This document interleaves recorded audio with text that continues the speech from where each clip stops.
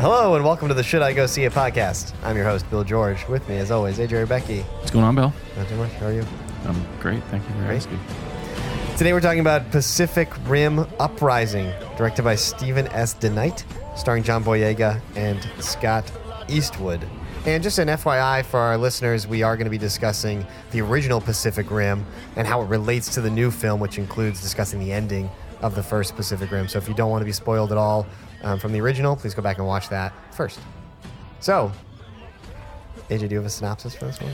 Yeah, Jake Pentecost, son of Stacker Pentecost, reunites with Mako Mori to lead a new generation of it's Jaeger pilots, right? Jaeger, yes. Yeah, Jaeger pilots, including rival Lambert and 15-year-old hacker Amara against a new kaiju threat.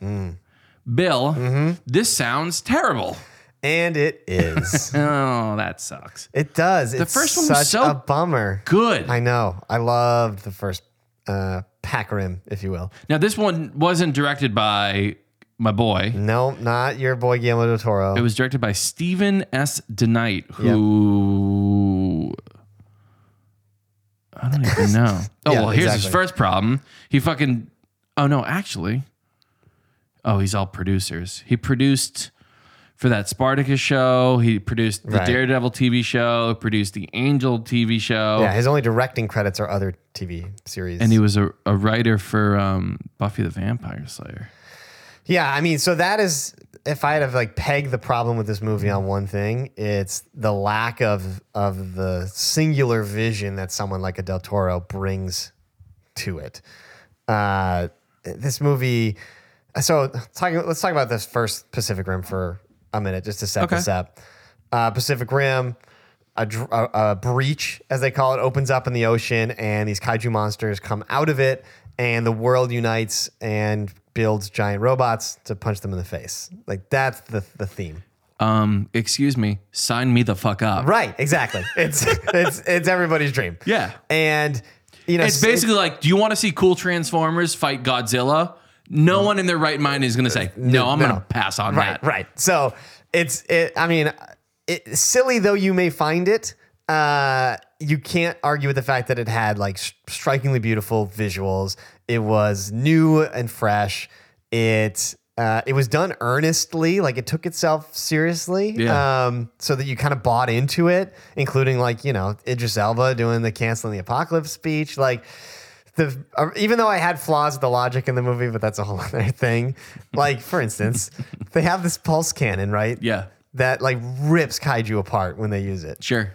So why do they have giant monsters? Why don't they build a wall and then develop the pulse cannon technology and like make cannons on the wall and blast them before they get there? Because it's not as cool it as seems so inefficient to have a making mech warriors. humanoid style robot punch something. Anyway, Anyways, Bill. if you set aside that and you just look at the film, Pacific Rim was great. And then this movie comes along, and you would think that the setup from Pacific Rim, like it's a layup for future movies, because like they close the breach at the end of it. Spoilers for a movie a few years old. But you know, another breach could open up, so you could be like, oh my god, a breach.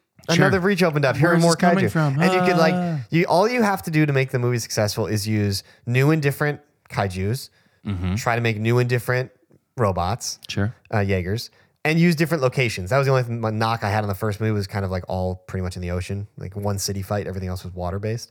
I want to see like a snow fight. I want to see a jungle fight. Like I want to see one of those broken up. motherfuckers get like thrown into a volcano in like Hawaii. Wouldn't that be Right. sick? Yeah, that'd be cool. Yeah, exactly. Why don't we write Pacific Rim 3? Seriously, that's all they had to do to Like make this movie successful. Pacific Rim 3, rim job. How long were you sitting on that one for? It just came to my mind. Okay. It's all they needed to do to make the movie successful, and somehow they avoid all of that and make this movie terrible. Shit, that sucks. Because like another thing they could have done, remember in the first movie, they talked about how the kaiju, each new kaiju that was coming out, they started to evolve. So like one had wings, and Yeah. then one was able to like use an EMP to like blast the Jaeger's control center. Because like they were starting to evolve as they were getting destroyed by the Jaegers. Brilliant idea. Brilliant. Like every new, like they up their game in evolution, we up our game in technology, and like it keeps escalating. Yeah. Yeah, they don't follow through on any of that. So what happens? So this movie is about this 10 years after the breach closes at the end of Pacific Rim. The world has moved on. and then like a rogue Jaeger comes out of nowhere, and the first half of this movie is robots fighting robots. It's not even robots fighting monsters.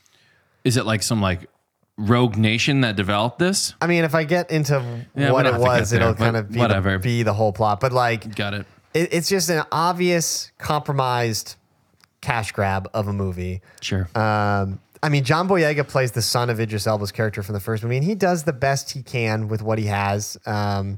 And Clint Eastwood's son, Scott Eastwood, is in it, and he also is pretty good. Like, the performances are fine, but the writing is so blah. We said this during the Star Wars episode we did. Is, to be honest with you, I'm gonna be unpopular in this opinion. Mm-hmm. John Boyega cannot act. He is not a good actor at all.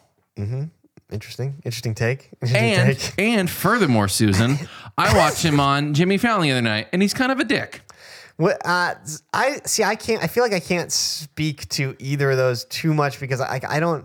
I think I've only seen him in these two movies. Like, when else have I seen Boyega? Like, I haven't seen a lot of his performances. Well, I mean, and I've never seen him do a dramatic performance. Which, if that's not his thing, it's not his thing. But like, I mean, he's not really good as Finn. oh, actually, no. I'm sorry. I did see him in a dramatic performance in Detroit. I forgot about that. But anyways, still, I don't know. I mean, he's fine. He's fine. is Charlie Day in it? Cause I like Patty Pooh. Charlie Day does reprise his role So as fucking the funny. scientist. So some of those bit characters from Pacific Rim came back. Okay. The only two who did not were Idris Elba Charlie Hunnam. and Charlie Hunnam. Yeah, The two- they did not return in the. Did they both die in the last one?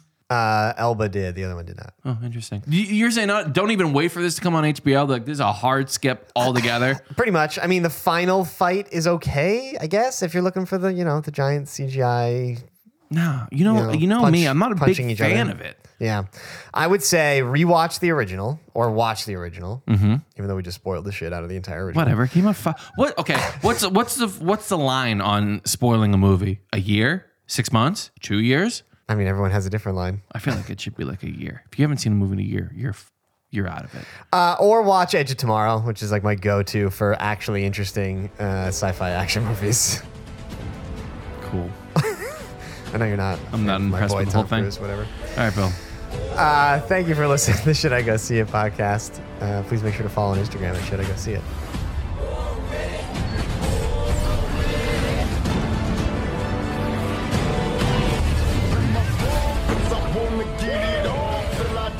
In my book, 'cause I wanna get it on till I die.